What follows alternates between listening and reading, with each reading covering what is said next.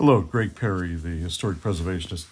We're just going to do a quick episode here on how to read an old house, a typical Italian villa. So, keys to the Italian villa, this is a follow-up of our last episode, has quite the informal layout, a picturesque appearance. It is asymmetrical, Italian-derived ornamentation, including broad eaves with brackets or consoles, square towers higher than the house, and round arch windows and doors, balconies, and window hoods.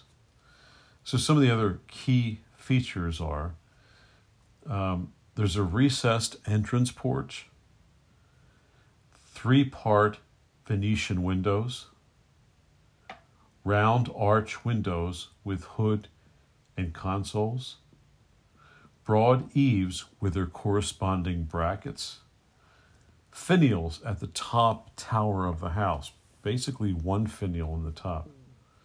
And the towers usually are about 3 stories. The third story is going about 1 story higher than the house.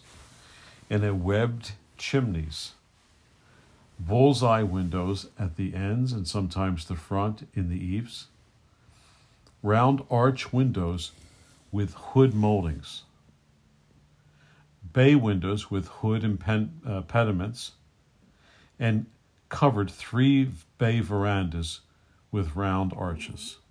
So I hope this gives everyone some pointers when you're exploring and you're driving to figure out, is that an Italian villa or not? So Greg Perry, the historic preservationist, signing out. Thanks for listening.